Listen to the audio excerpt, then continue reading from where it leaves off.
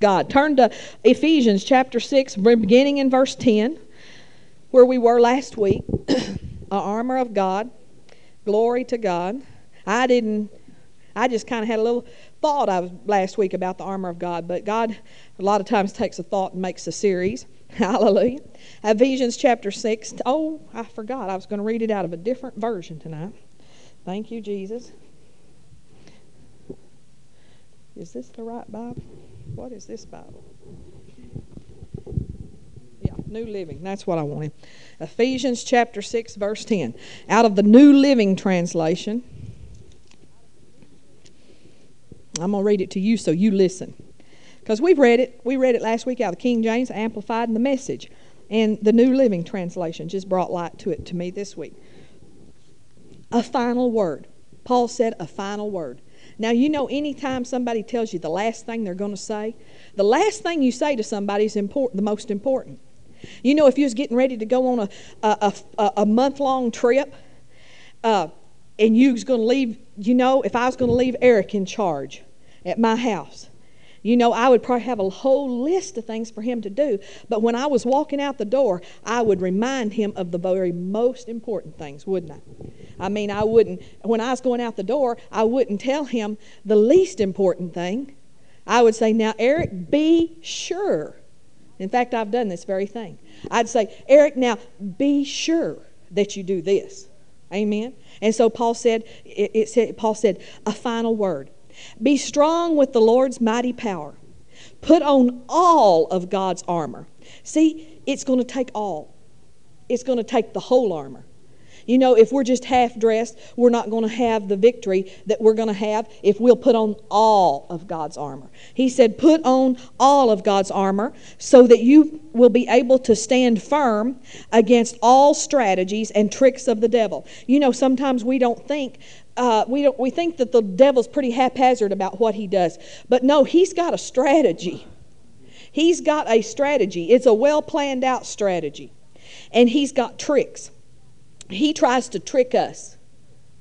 He tries to trick us. You know, it's amazing how a lot of people believe everything that comes down the pipe. They, like Pastor said, every thought they have, they believe it. Everything the doctor said, they believe it.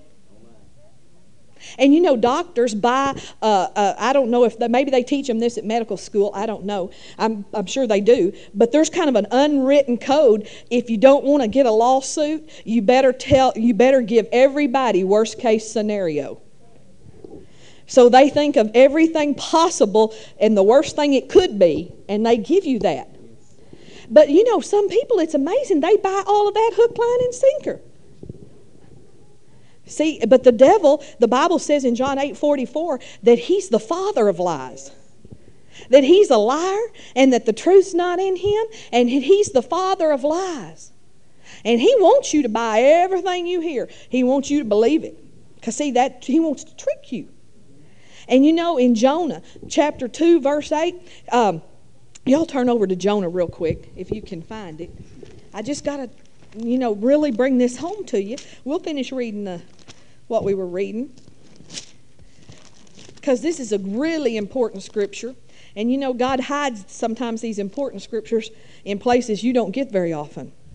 And this is one that's very important, especially if you're believing God for healing. In anything you're believing God for, finances or anything. Hallelujah. But healing, just, you know, this ministered to me when I was believing God for healing. He says, they that observe lying vanities forsake their own mercy. Oh, I didn't tell you where? 2:8. Aren't y'all spiritual? Huh? Jonah 2:8. Jonah 2:8. They that observe lying vanities forsake their own mercy.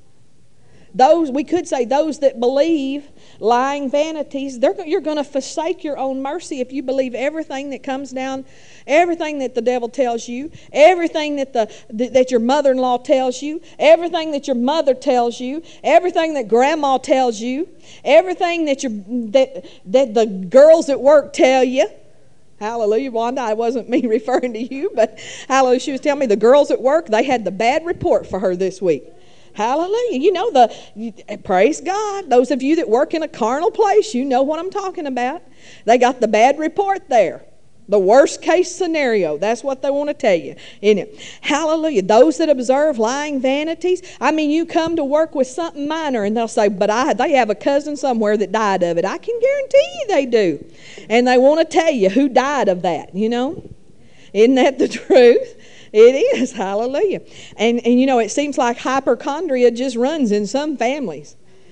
It just runs rampant in some families. People just overreact. They observe the lying vanity and forsake their own mercy.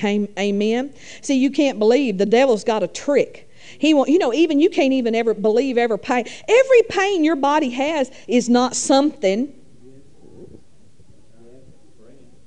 And some of you need to throw your medical dictionary away. We don't have one in our house. We don't want to look it up. We don't want to know what it could be. Amen. Hallelujah. Everything that comes, sometimes things that come on your body are just lying vanities. Now, we're not trying to teach you to be, don't be foolish. We're not talking about that. But you don't have to believe everything. Hallelujah. Okay. It's true anyway. Okay. Now I'm reading out of the whole armor of God. Okay. Evil, let's see. For maybe able to stand firm against all the strategies and tricks of the devil. For we are not fighting against people made of flesh and blood, but against the evil rulers and authorities of the unseen world, against those mighty powers of darkness who rule this world, and against wicked spirits in the heavenly realms. One of the things we need to realize that people aren't our problem. It doesn't say that people weren't involved. It doesn't say people aren't involved. It says they're not the root of the problem. When somebody's treating you ugly, when somebody's persecuting you, there's somebody else behind the scenes. And it's the devil. So people sometimes are involved, but they're not the root of your problem. People aren't the source of your problem. You know what? Anytime, this is just a rule, you always have to deal with the source. If you get bad service at the restaurant, you don't go over to the dishwasher and slap him around a little. Do you know what I'm saying? It's that way, and you always go to the source in every situation. Amen? When your children has a problem at school, do you go beat the janitor up? No, because he's not the source. The buck doesn't stop with the janitor. And that's the way it is in the spirit realm. Sometimes we get to arguing with people, or we get to fighting with people, or we start getting our feelings hurt with people, or we start getting offended with people, or we start having this big wrestling match with people, but they're not the source. And we're never going to solve the problem until we go to the source. And we don't wrestle against flesh and blood, but we wrestle against powers and principalities and wicked spirits in heavenly places and those things. That's who the war's with. Verse 12, he says, evil rulers and authorities of the unseen world against those mighty powers of darkness who rule this world. That ought to give us a clue. You see, a lot of Christians are the world's worst about this. They think God's ruling this world. But God's not ruling this world, because it wouldn't be in a mess if He was ruling this world. God's not ruling this world. He said right there, the powers, the principalities, wicked spirits in heavenly realms, they're ruling this world. In other words, now they don't own the world, but this world system. They're in control of this world system because Adam committed high treason and gave his authority over to the devil. Jesus won it back for us.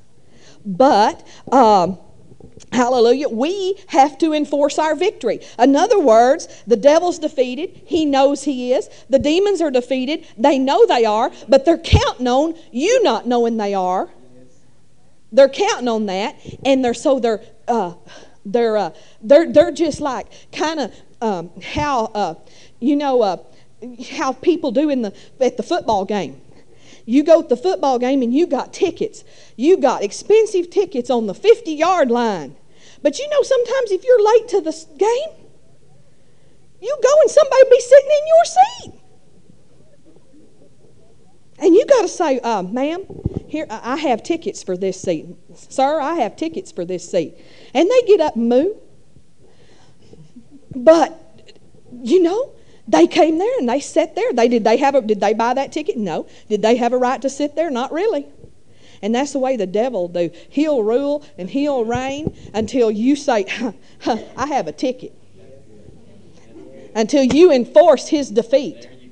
Hallelujah. And sometimes he doesn't bow quickly because he wants to know if you know it or you just know you heard it from Miss Debbie. Because if you just heard it from me, he can outlast you. See, you got to. That's why the Bible says there, where we're reading, it says, "And having done all to stand therefore." You're going to have to stand a while. Sometimes, you got to outlast the devil because he's trying you. He don't know if you really mean business. And I want you to notice there. I think that sometimes we, all Christians, when it says we're not fighting against people made of flesh and blood, we just kind of get scared right there. Oh, and it goes on, and it does make the devil sound against the evil rulers and authorities of the unseen world, against those mighty powers of darkness who rule this world, against wicked spirits in the heavenly realms, and all of a sudden we have a real big devil. And we feel like, it makes us feel small and insignificant. But the Bible says, greater is he that is in you.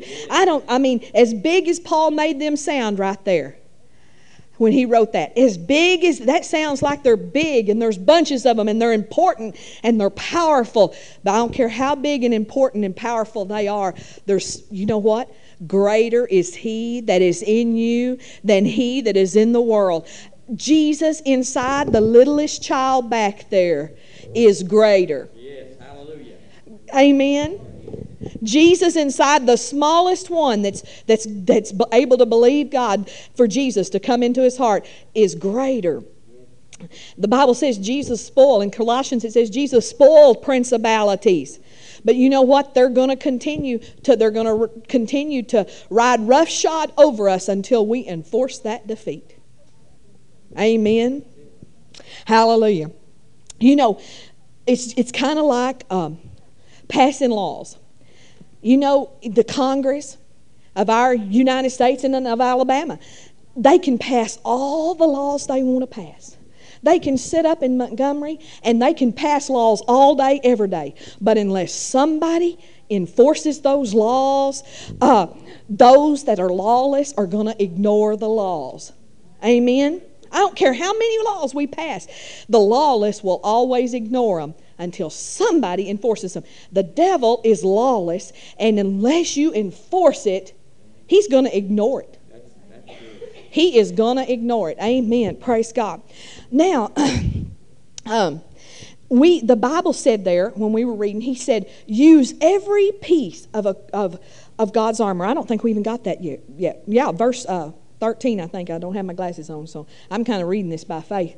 But anyway, it says, use every piece of God's armor to resist the enemy. Well, hallelujah. Did he say just use one piece? Now, I was raised Baptist, and I got saved. I was in the Baptist church all my life. About 2 weeks old, they had me on the cradle roll. First Baptist Church, Breckenridge, Texas. They had me, I was in the nursery on the cradle roll. That's my grandfather loved to tell that. You were on the cradle roll. Hallelujah.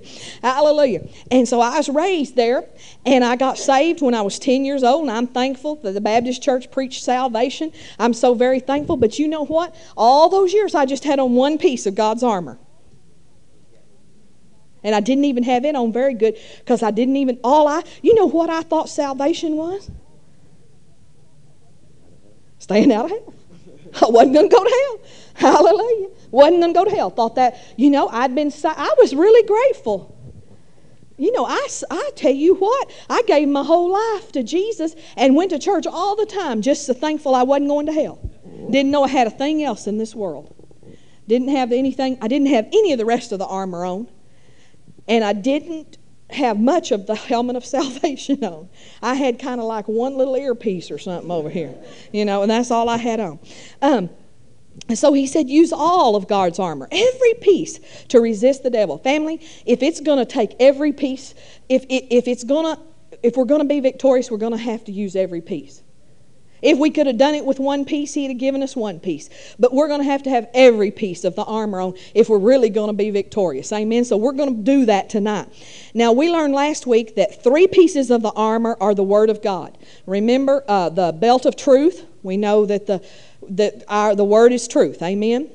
Remember help me here. Help me. No. The Word. Huh? No.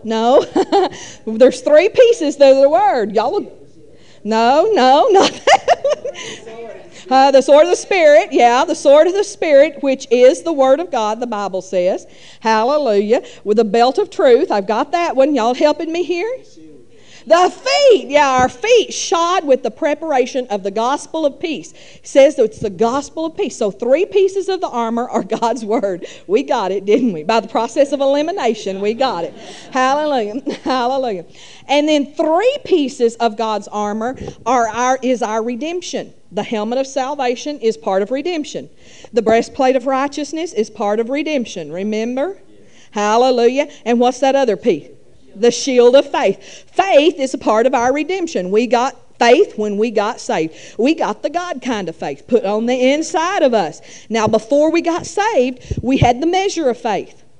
To every man, Romans says, is given the measure of faith. Why? So they can receive Jesus Christ. But now, when you got saved, just like you got love shed abroad in your heart by the Holy Ghost, you got every one of the fruits of the Spirit in you. Love, joy, peace, long-suffering, gentleness, goodness, meekness, temperance, and faith. So you've got the God kind of faith. So when Jesus said to the apostles in Mark 11:23, have faith in God, or a better translation, if you go to the Greek, is have the God kind of faith, or have the faith of God. When he said that, he was telling them what they could have when they got born again. See, the disciples weren't born again. They couldn't be, because Jesus had not yet been to the cross and paid the price for salvation. Amen? Hallelujah. So he was telling them what could be. And so now we're born again and we have the love of God shed in our heart. We have the faith of God shed abroad in our heart. We don't have to have more faith. We already got the ultimate, the God kind of faith. But you've had it for years. But faith is, Romans says, faith cometh by hearing, or faith is activated by hearing. And hearing by the Word of God. When you hear the Word of God preached, that faith is activated. Hallelujah. Or God by the Holy Spirit. The Bible says Jesus, the author and the developer of our faith, He's been trying to get you to develop in faith even when you didn't know any better. He had me sowing seed when I didn't know you're supposed to sow seed. He led me to, so He could bless me. I was a little Baptist girl, and I was working at Carbon Black plant in Seagraves, and got pregnant with Colin, and Pastor and he was farming, so I talked him into I could quit work. And so I stayed home, started watching PTL, started watching Jim and Tammy. And Jim and Tammy talk about the baptism of the Holy Ghost. And we gave a little Sunday school offering, at the Baptist church. You don't put anything in the offering plate that goes by. I don't know anybody ever put anything in the offering plate. You put your offering in a little envelope and you give it in Sunday school. And I'm talking little offering. I'm talking little. Because on the little offering envelope, it had little check marks where you check. You brought your Bible, you brought an offering, you did your daily Bible reading, had these little check marks, and you wanted to make this. Some people know what I'm talking about. You wanted to check them little check marks so the Sunday school secretary would see it. Anyway, hallelujah. So, and even sometimes you just lied, flat out lied about it. Hallelujah. Thank you, Jesus. We weren't under a lot of conviction about anything in the church I was in. Hallelujah. So, where was I? But anyway, so I heard one day on PTL, watching it, Brother Oral Roberts was on PTL. Heard him talking about seed faith. And so I remember going to the desk. It belonged to my little great-grandmother. I had it then. I don't have it now. It was an orange desk. My mother had antiqued it orange. Jesus, help me. Hallelujah. And that's back when antiquing was that. So anyway, went to that desk. I can remember sitting there. I remember where it was in the room. I remember making out a check. I think it was for $15. I'm not positive about that. And sowed a seed. Sent it to Jim and Tammy, sowing a seed faith. And that was back, in 1979. It was in 1979. I sent them I sowed my first seed. My alms and my prayer. And then I heard them talking about baptizing the Holy Spirit, so I was in the shower. I remember being in the shower. I remember exactly where I was. And I prayed and asked the Lord to baptize me in the Holy Spirit. Didn't know what it was. Didn't know what I was going to get. And so didn't know how to receive it and didn't know how to act on it. And so, but you know, the Bible, Cornelius, just like Cornelius, my prayers and my givings came up as a memorial before God. I'm telling you, when you give and you pray, you get God's attention. And I'm telling you, God began to move all heaven to get me baptized in the Holy Ghost. And he had to move all heaven to do it. And he began to do all sorts of things. Well, first of all, Jim and Tammy sent me a book, which I didn't read. Hallelujah. They sent me a book on the baptism of the Holy Spirit. Now, hallelujah, I didn't read it. My grandmother gave us a book. She gave us Rivers of Living Water by John Osteen, which we didn't read. I highly recommend that book for anybody Baptist that needs to be filled with the Spirit. And after I got filled with the Spirit, I read it and thought, oh, you know, somebody else Baptist got baptized in the Holy Ghost. But anyway, didn't read the book. Hallelujah. So God begins to move heaven and earth because I've given and I've prayed a prayer. Well, my grandparents lived in Hawley, Texas, right outside of Abilene, ranchers. And why in the world? And my dad, he lived in Seagraves where we live. He was a banker there at the bank, and he got offered a job in Nocona, Texas, right outside of Wichita Falls. And so he moves. This is my dad, my parents' son, and I'm just the granddaughter. He moves to Nocona. My grandparents, this has to be God. With my dad moved out of town, they decided to move to Seagraves, which is the second armpit of the world. The sand blows 40 miles an hour most days. And I mean, it's just, why? There's no reason on God's green earth for them to move. My grandmother, she's raised in Albany. Her mother lives in Albany. All her brothers and sisters live around Albany, Texas. And she's moving off to Seagraves. And we live there. We're the only ones. My grandfathers are ranchers. There's not ranches in Seagraves. And he doesn't want to retire. But see, God's moving heaven and earth together. For me, my grandmother's baptized in the Holy Ghost. And so she starts hanging around us. Well, I don't know why I'm telling this. I'm supposed to be preaching this. Hallelujah. But anyway, homecoming comes, and my mother is a florist. And so I'll help her sometimes. And she pays me, and I spend most of my money right there. And so I take Colin to the babysitter, and we work on homecoming week. You work all day, every day, and part of the night, getting all these big mums. Because everybody, I don't know if it's that way in Tuscaloosa, but in a little town, see, things like that are sometimes lots more important. And every girl, every little girl, everybody has to have a mum. The bigger the better, and the longer it hangs, and the more bells that it has on it. And how much they love you is how much they spend on that mum. Up to about $50 a piece even then. And that was 1979. And so I go to work, and right in the middle of the work, my throat starts closing up. And I start swelling, and I start breaking out in these things. And I didn't know that that's dangerous, so I just got in the car, my Suburban, put it in drive, drove myself down to Dr. Redwine. I told the clinic lady, I'm broke out in all these hives, my throat's closing up. Man, she went into a tizzy, brought me back in. The doctor comes right in with a big old needle, puts it right in my arm, Benadryl, and I just shrivel right back up. You know, I go back down, and then I go. And then, about 5 hours later, here I go again. And I go back, and he gives me another shot of Benadryl right in the artery. Because, this is dangerous. It can close off your windpipe. I'm having an allergic reaction to something. Don't know what, because I've been around this stuff for a long time. This happens about 3 or 4 times. My grandmother has moved to Seagraves in September. And she knows about it. She says, "Can I come over and pray for you?" I said, "Sure." I didn't believe anything, but I said, "Sure." She comes over and pray for me. I got instantly healed. It's never happened since. Not one time since. I get healed. God's got my attention now, although still nothing is going on. Well, God moves on. See, God's moving all of heaven and earth together because my prayer and my alms have come up as a memorial before God. And so, Johnny and Martha Gooding start having meetings on Sunday afternoon down at the old picture show in Seagraves. They call it Faith Temple, and they're having meetings at 2 o'clock on Sunday afternoon. Well, my grandmother goes because she's starved for fellowship. She's spirit-filled, and there's nobody, and she figures out anybody that's going to have something at 2 o'clock on Sunday afternoon is bound to be spirit-filled. So she goes down to Johnny and Martha's, and Johnny and Martha are having these meetings. So I decide I'll go. I say, you want to go to Michael? He says, you go check it out. And so I always tease him, he sent his missionary. Anyway, so I went down and checked it out. And then finally I get him to go once. And a little girl from the Assembly of God church that's coming, she comes in and she gives a message in tongues. We never heard tongues before. Man, I tell you, see, God's moving all heaven and earth together to get to us because our offering and our prayers have come up as a memorial before God. Amen?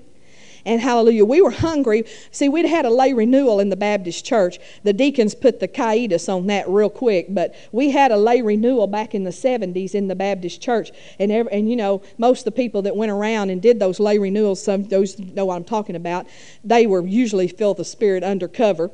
Hallelujah. But they got us to, holding hands and singing sweet, what's that song? Sweet Holy Spirit. You know, we sang that about 3 weeks till the deacons axed that. You won't sing that anymore, you know. Sweet Heavenly Dove, come right here with us, filling us with your love. Now, we didn't want none of that in our church. Boy, I tell you.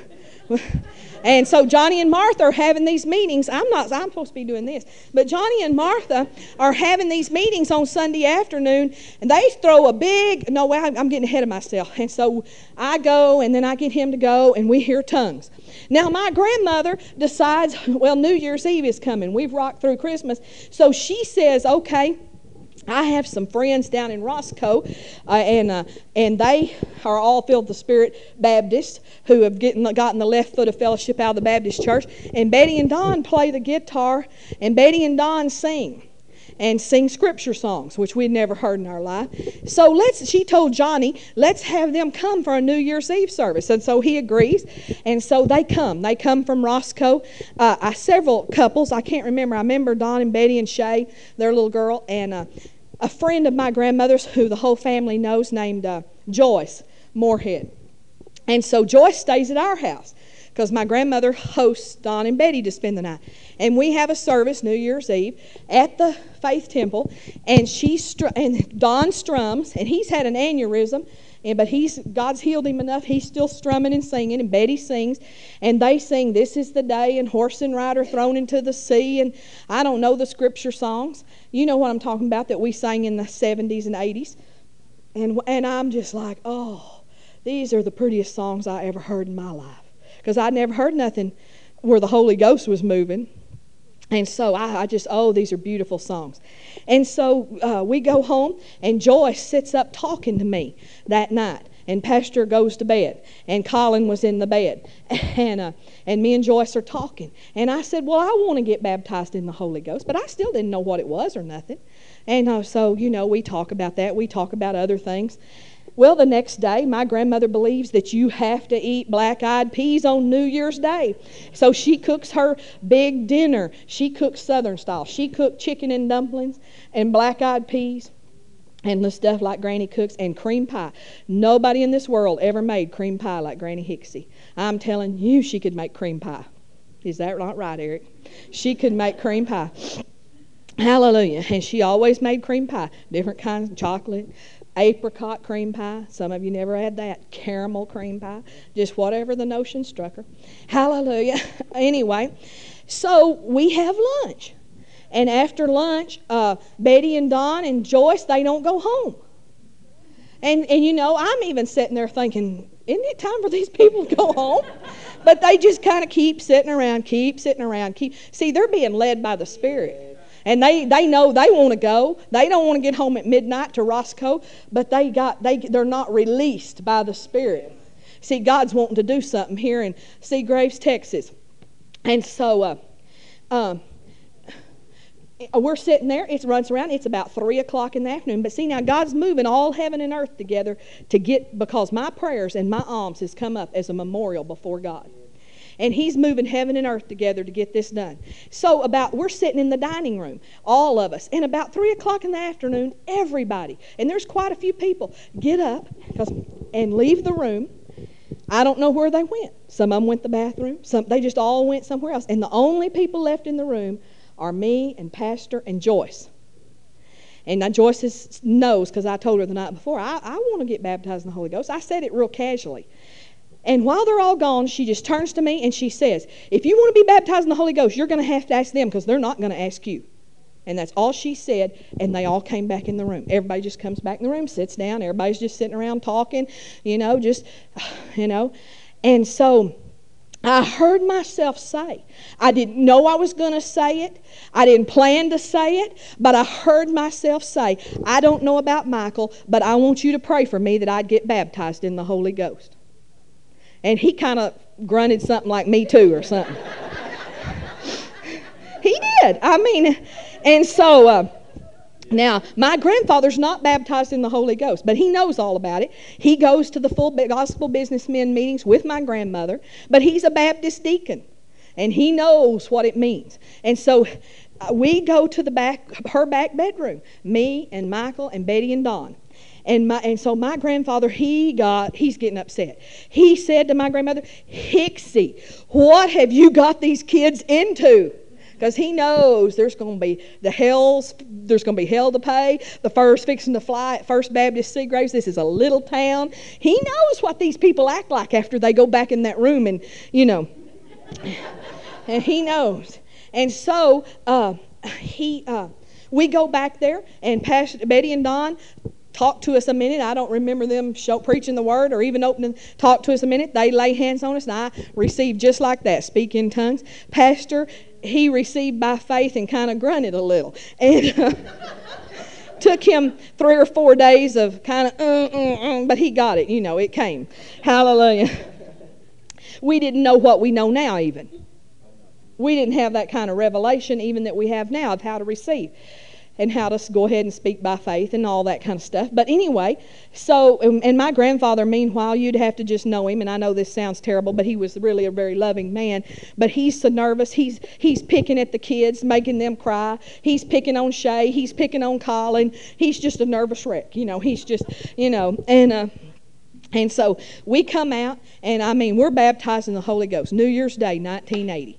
While the whole world has just changed. The whole world's turned. It still hadn't turned right side up in Seagraves, Texas. Hallelujah. We're going to Faith Temple, and we got a reason to go. And not only that, let's start a Bible study in our home on Thursday night. Now, you got to understand there was no church to go to. Anywhere, mostly. In all the United States, there wasn't many word churches. Not many Spirit-filled churches. There was the Assembly of God churches and stuff, but not like we're talking about. And so we hit the ground running. Man, we're having a Bible study on Sunday night. He's teaching. And hallelujah. Now, he was the Sunday school teacher at the Baptist church, but we still don't know anything about the Spirit-filled life or anything like that, And so the deacons get all stirred up at the Baptist church. And they start driving up and down our street on Thursday night to see who's at our Bible study. Then they even told us, they began to come one at a time to the Bible study just to check us out. Because, see, more people are starting to get filled with the Spirit now. And so it's getting, and so they form a lynch mob, and they decide they're going to throw Johnny and Martha out of the church because they're having this service on Sunday afternoon at 2 o'clock. And so they have the big meeting like Baptists do. And they did. They voted and blessed Johnny and Martha's little heart. The only one that stood up and said no was Johnny's little aunt, whatever her name was. I can't remember her name. Balcom. Miss Balcom, I can't remember her first name now. Anyway, she stood up and voted no. Everybody else in the Baptist church voted yes to throw Johnny and Martha out of the Baptist church. They kicked them out. Like my mom said, we was talking about that this summer when I was with them in New Mexico. She said that church had never recovered. It had never recovered. It's never been the same, never recovered, never had success at anything. Now it's just dried up old people. Hallelujah. Well, one of the deacons called my mom aside. He said, we got Johnny Gooding and Michael Billings is next. Now that was his exact words. So we didn't want to have the big vote, so we just voted ourselves with our feet, and we just gracefully left. We didn't want to cause a didn't want to cause a stir, and so we didn't know where to go to church the next Sunday. Of course, little town, 2,500 people, everybody in town knows. So we went to First United Methodist. They saw us walk in. It scared the liver out of those Methodists. It's like, oh God, don't send them here, Hallelujah. But we went to the Assembly of God. And I think the next Sunday we went to Lubbock, to Trinity Church. Decided, 60 miles. Now we know we could have drove 60 miles. But then we thought, we couldn't do that. And so we didn't. Probably wasn't the will of God, because God used us at the assembly. So the next Sunday we went to the Assembly of God church. See, our prayers and our alms had come up as a memorial before God. He had to move heaven and earth together against us. Now, persecution arose, like Pastor persecution arose for the word's sake. A lot of people didn't make it that got filled with the Spirit. I know one of our friends, Cheryl. He was in their wedding. They were like best friends with us. Cheryl got baptized in the Holy Spirit. Doug didn't. And Doug's mom and dad have money. Doug's mom and dad go to Cheryl and say, you want any of this inheritance? You'll stop this right now. Guess what? She stopped. And guess what? They live in Lubbock, Texas, and they got the big inheritance. They've got it, but I've never seen people so bankrupt. And they had a son a little bit younger than Colin. Like maybe a year younger than Colin. Colin and Philip played together. Philip never did give them anything but hell. They've had hell. They had one child, and they had hell. Now, I grew up living next door to Doug. We know him well. Hallelujah. Didn't work. It doesn't work, turning your back on God. You can't say no to the Holy Ghost after you said yes to the Holy Ghost. Hallelujah. Thank you, Jesus. Thank you, Jesus. Glory. Hallelujah. Hallelujah. Well, now you don't know any of these people, but I don't care if you send them the tape. It's true. I really don't. I wish somebody would. No, they need help. They need help. They need help so bad. They're so destitute. Amen. Where was I?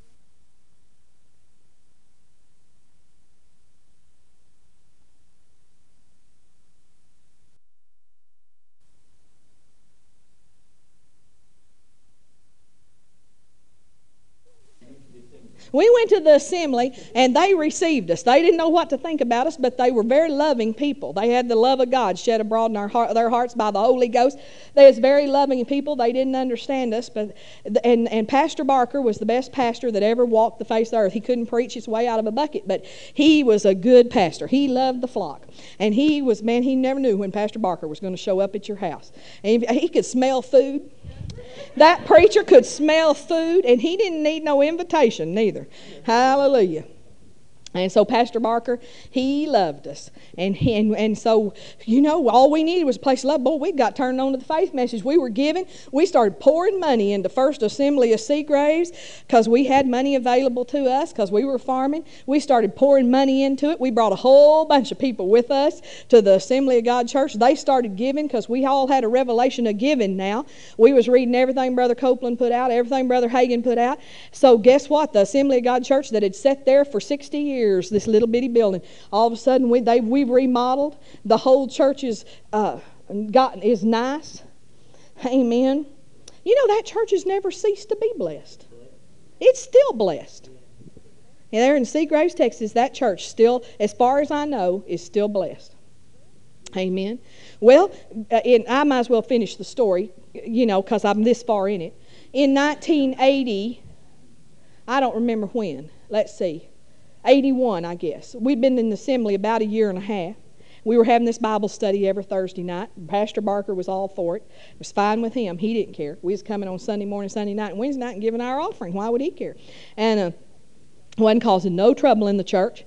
And but on Thursday night in October of 81, the Holy Spirit said, this will be the last night for your Bible study. So I told Pastor when he came in, he said, yeah, that sounds right.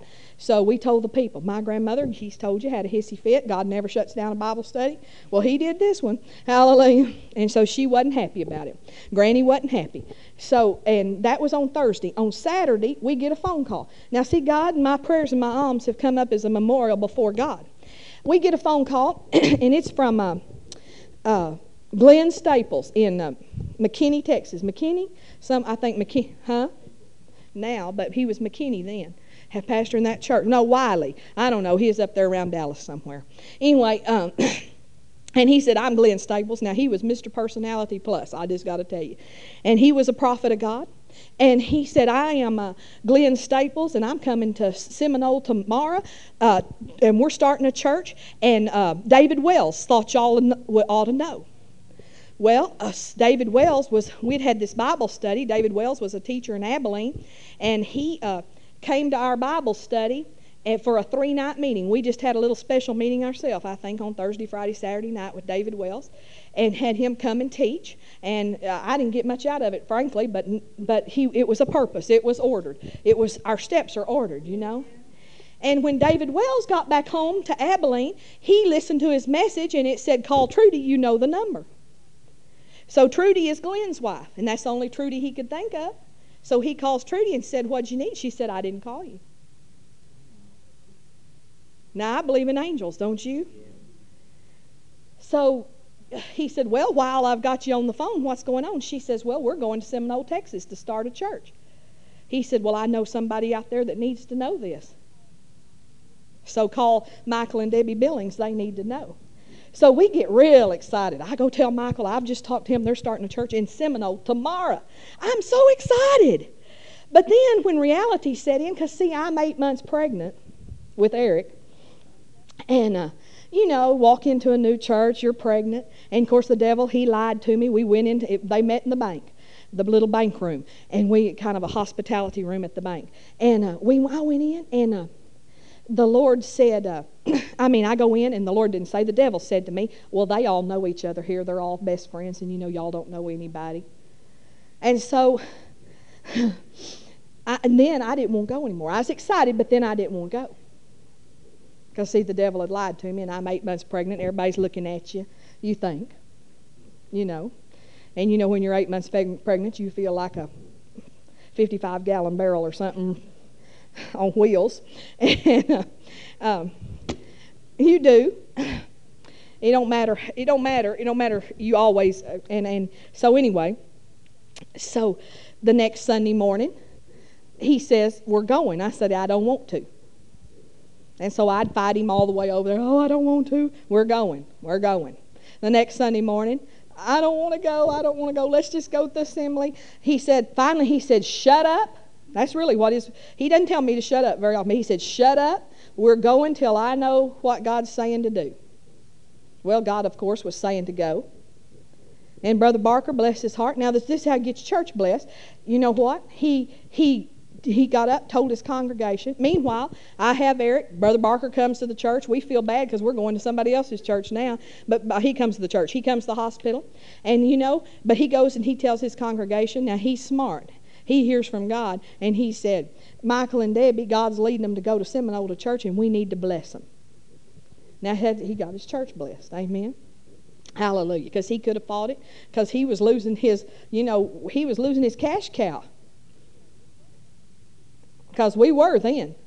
Now, we went through some times later where we weren't, but then we were. And so, but he was a godly man. And so we go, and that's in October. And now I'm so far into this, I've lost my message. I've lost everything. So, because we're on the armor of God. And I don't even know why I'm doing this. I don't even know why. I don't even know how it relates to this. I couldn't tie it together if I had to. Except my alms. I'm more on Sunday morning's sermon than I am on Sunday night. My alms and my prayers have come up as a memorial before God. God's moving all of heaven and earth now. Amen. And so Glenn is Mr. Personality. I'm telling you, he's the prophet of God, and he is Mr. Enthusiasm, Mr. Energy. He is sanguine to the max. Not very organized, but he is one hyper boy. I mean, he is. One time we were singing. We were at a meeting at a place that was the Doss Chapel. It was a mausoleum, and we were meeting at a mausoleum, and. But we just had to meet wherever they'd let us. And he was on a platform like this, and they start singing, "I can run through a troop and leap over a wall." We sing that about 3 times, and he comes off of there, puts both hands on the pulpit, legs on the outside, and goes over the pulpit. See, you just come to church to see what he'd do next, because you never knew what Glenn was going to do. Well, anyway, Glenn told all these people when he came to Seminole, he said, "I'm coming for 6 to 18 months like an apostle to start this church, just like Apostle Paul did. I'm not staying, but I'll be here for 6 to 18 months. God's got it all planned. Amen. Well, in about February of that year, this started in November or October, God starts preparing us. Glenn is having all his friends come in for 3-day seminars. And so we see Gerald Brooks. Gerald Brooks, you know, is there in Plano now, pastoring a big Rhema church. We saw Gerald when Gerald wasn't cool. He was just like a little boy. And I forget who all. Bob Boos was one of the ones. Bob Lee and Boos, he had them in. Lawrence, the only one in the room, knows them. Big charismatic day preacher. Don Hughes. Remember Don Hughes? Glenn had Don Hughes in. I mean, he'd have some pretty big names for that day in, and we'd go to these meetings. And I remember one night they called Pastor out, and about 3 prophets got on him and started speaking to him. Hallelujah, hallelujah. And what was that word? Now I got to think. Oh, Glenn, prophet of God himself, said over him 2 things we remember. We don't remember most of what they said, but he said, "I'm going to begin to stretch your faith in some seemingly painful ways." And then the other thing he said is the cloud as small as the man's hand is coming upon you. Now, we didn't know what that meant, and we went up to Glenn after the service and we said, "Glenn, what does the cloud as small as the man's hand coming upon you mean?" He said, "I don't know." The prophet could only go so far. So we don't know either. So we're rocking along, and we began to have this weird desire to move to Seminole. Now, people in Seagraves don't like Seminole. We was going to church over there, but there's been this long-term fight because over the airport and the hospital. And Seminole got them, and we're all just we only go to Seminole when we have to go to the courthouse because we're all in the same county. But we go other places to shop and everything. But we start reading the want ads in Seminole, and we even think ourselves we're crazy. And we don't tell anybody why, but we believe that we're supposed to do that. I mean, we keep looking at this and thinking we want to move to Seminole. We want to. This is weird. And so we kind of have had the thought, well, maybe we're going to pastor this church. But, we just don't know. And my grandmother a lot of times used to say, well, he's going to be a pastor. And we'd say, no, God needs spirit-filled farmers. And we thought he did, and he does. And so that summer, my mom decided she's going to go to camp meeting. So camp meeting in this particular hotel, you had to pay for the hotel up front, and that's the way it is now. If you sign up for camp meeting, because so many Christians do the motels dirty and don't show up at the last minute, you're going to go to camp meeting in Tulsa. You're going to pay for your hotel when you make the reservations. And so that's the way it was. She had to pay for her hotel, a Holiday Inn in downtown Tulsa. And and so right at the last minute, I mean like the week before, Jimmy, her husband, has to work. They're not going to get to go. So she calls us and says, "Why don't y'all go to camp meeting in our place? The hotel's already paid for. All you have to do is get yourself up there." And so this is July. Farmers do not go to camp meeting in July in West Texas, but we just decided to go anyway. And so we go. We're going to go, and on Friday night, we're standing out in the front yard, and Colin does the little flip on his bicycle and cries all night with his arm. Cries all night long over his arm. And all night long I'm saying God keeps all of his bones, and none of them are broken. Speaking that word out of the Psalms that was actually speaking of Jesus on the cross. But I say that over him. The next morning we take him to the doctor and they x-ray his arm. It's broken. And so here I am. I'm supposed to leave the next day on Sunday to go to camp meeting. I got a kid with a broke arm. I mean, and he's crying because it hurts. And I don't know what to do. And I got a baby too. My mom says, that's okay. I'll take care of everything. I'll keep Eric. I'll take care of Colin. I'll take him back to the doctor Monday morning. I'll just take care of everything. My mom says, see, my prayers and my alms have come up as a memorial before God. So we go to camp meeting, and it's hot in Tulsa in July. It is so hot. It's hotter than Alabama, I think. Now, Lawrence begs to differ. But, it was the hottest place on earth I'd ever been at that point. Of course, I'd never been to Alabama, and so I wasn't adapting. And we were staying at the top of the hill, from the camp meeting, which is down at the Civic Center in Tulsa. And they have a morning meeting, they have an afternoon meeting, and they have a night meeting. And the night meeting is not over till the middle of the night sometimes. And I'm not kidding, 12:30 or 1 o'clock in the morning, we'll be trudging up that hill, getting to that Holiday Inn. And so I know this is long testimony, but anyway, guess I've never told you the whole thing at one time. And so anyway, all week long, we trudged down there in the morning, trudged back up to the Holiday Inn to eat lunch because we didn't rent a car. Why, I don't know.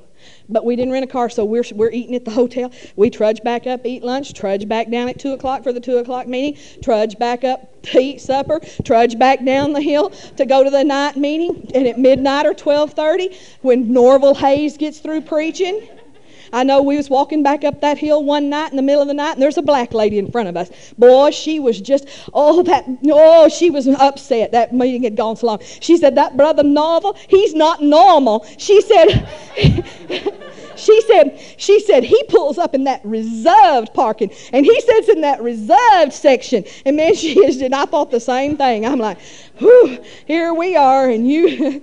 Anyway, I've thought that all along, Brother Norval. He's not normal. No, he's not. He walks in the supernatural. Hallelujah. But that was the year people remember that year, 1982 at camp meeting when we talked to them. It was the Faith Hall of Fame. John Osteen was there. Fred Price was there. Kenneth E. Hagin. Kenneth Copeland. Norval Hayes. Fred Price. It was the Faith Hall of Fame. It was awesome. And so we're there. And on Thursday afternoon, we say, oh, God, we're tired. Let's just take a nap this afternoon. Let's don't even go this afternoon. We'd been to every service, Monday through, and this is Thursday afternoon. But right maybe 10 minutes till 2, it's going to start at 2, we say, oh, we just got to go. And we just jump up out of bed and throw our clothes on, and we start trudging down that hill again. And we get there, and John Osteen's preaching. And John Osteen's preaching. See, now God moves all heaven and earth together when your prayers and your alms come up as a memorial before him. And you're expecting to, And John Osteen's preaching. And right in the middle of his sermon, he stops. And he said, by the way, the cloud as small as the man's hand is the fivefold ministry. And then he just picks up his sermon. It was like the window of heaven opened. We got the word. So this is in July, the end of July. Camp meeting's always the end of July. So we go home and put our house on the market. And of course, all the parents just, they're just flipping. What are you doing? Well, we're going to move. Well, first of all, we didn't. We went home, and we went and got a realtor and found a house in Seminole.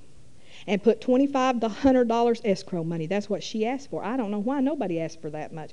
But we put $2,500 escrow money down on it. Got approved for the loan contingent on the sale of our house. Put our house up on the market. We're pretty much figured now. He said the cloud is small, the hand's hand is fivefold ministry. We pretty much figured we're going to be the pastor of this church. Of course, you can't tell the pastor of the church that you're going to be the pastor of the church. I wouldn't dare say that. And if you say it, I'll say, no, you're lying, because you're not. I can tell you. I was, but you're not. We were. And so this rocks along. The house doesn't sell. The house isn't selling. The house isn't selling. The house isn't selling. Of course, the economy's depressed in Seagraves at that time. Interest rates real high. In October, Glenn says one week, he just says, oh, Saturday, I'm having a men's breakfast at the Raymond Hotel on Saturday. All the men of the church come.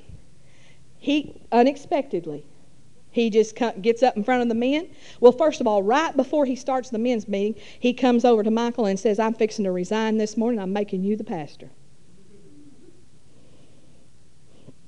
Now, this church is called Faith Christian Fellowship and at that time, and it's just doesn't have a building or anything. It's just roaming from bank to community building to mausoleum. We're just wandering. We're like the church in the wilderness. You never know where we're going to be. And and Michael said, well, no, because see, by that time, the people, he just didn't want the people, so he said, just make me the interim pastor. And so Glenn got up in front of the men that morning and said, I'm resigning, I'm leaving.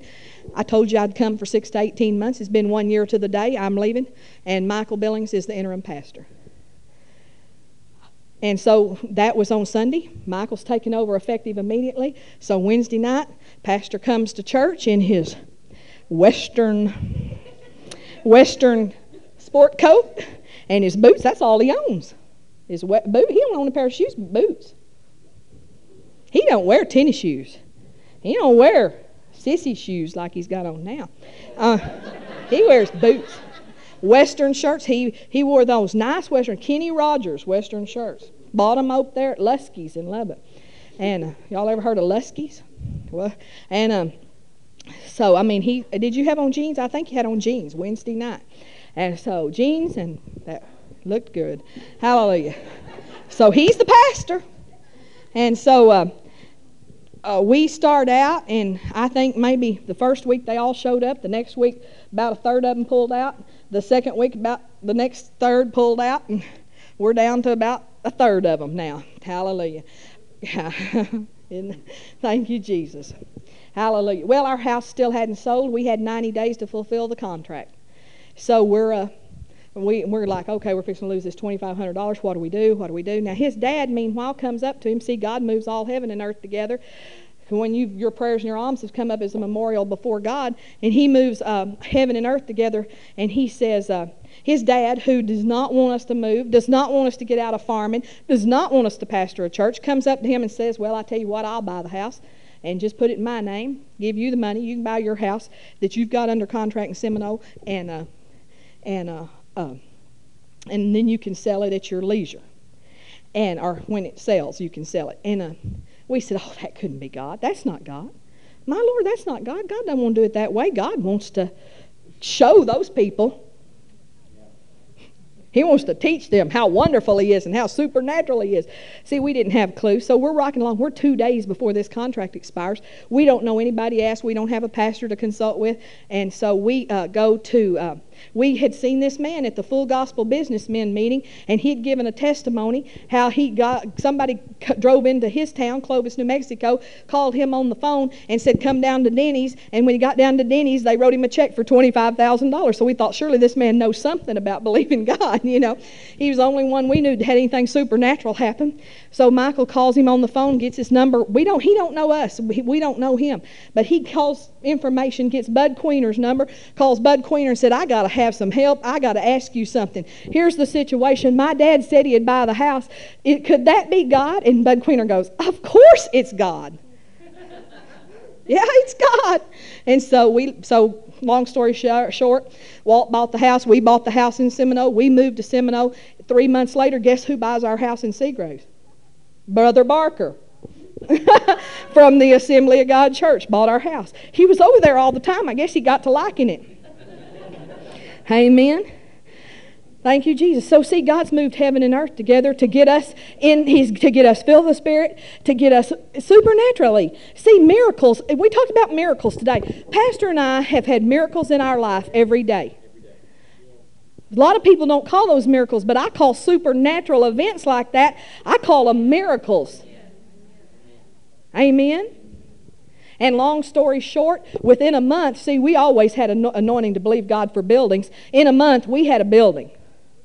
And in another month, we had it remodeled. And it was pretty. It had red carpet in it. It's still got red carpet, and it's a Mexican food restaurant. They're still using that same red carpet. They still got, it still looks like a pulpit up at the front. I mean, we had an altar rail. They just serve Mexican food around that altar rail. It don't bother them none.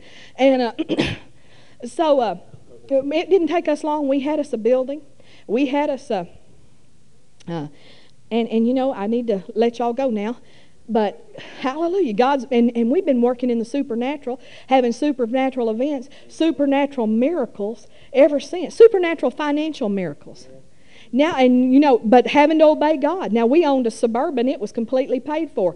We walk along about 4 months from then, and God said, sell the Suburban. One morning, we wake up on a Monday morning, He said, sell the Suburban. And ask $8,000 for it, and go to this person in Lubbock, Texas, this used car lot, and ask him to buy it. And we did, and he did, and we started, we took a little step backwards. We started driving a Cavalier, but guess what? We survived. Sometimes you have to move a little backward before you move forward. You know, so we took a little step backwards in the far as financial, but we were so full of the Holy Ghost, we didn't even care. We knew it was God. We knew He was going to make it come out right in the end. Oh, since then I've had so many pretty cars, and even got a new Suburban later, you know. Hallelujah. God, anything you ever give up for Him, He'll make it up to you so many times over. So many times over. Oh, hallelujah. And so I believe in miraculous. I'm expecting all that. Every time I come and pray, I expect God to speak something to me. I expect a key. I expect a revelation.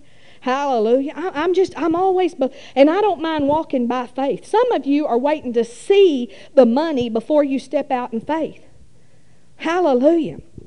But you'll never see it. I got news for you. It'll never happen. You'll never see it because God insists. He demands that you walk by faith. He demands it. You'll never see it until you step out there. Hallelujah. Glory to God. So we went from having a farmer's income to the church, and this sounds... some of you may say this sounds good, but after a farmer's income, they paid us what they were paying Glenn, and it was $500 a week. And our house payment was $700 and something a month. And hallelujah. And I didn't work. Just worked for Jesus, and hallelujah. He pays. He pays for prayer. He pays for prayer. He pays you to work for Him. Hallelujah. Glory to God. Glory to God. Thank you, Jesus. If you had to look back and say how we did it, I couldn't tell you. I couldn't tell you. I believe in the miraculous. I believe in the supernatural. Amen. Glory to God. Glory to God. Well, I didn't know we was going to do this tonight. I thought, but you know, hallelujah, we're praying and no telling what God's going to do. Let's stand up. I just... If anything, I believe you'd be stimulated to believe for supernatural things. To get out there further than what you can do on your own. Pastor and I have always lived above our means. We've always had more than the salary would say you could have. Amen. Hallelujah. And we did it all just believing Him. Not looking at what we saw. Not looking at that salary. Not looking at that. Amen. Praise God. Thank you, Jesus. Glory to God. Oh, I just feel so sorry for people.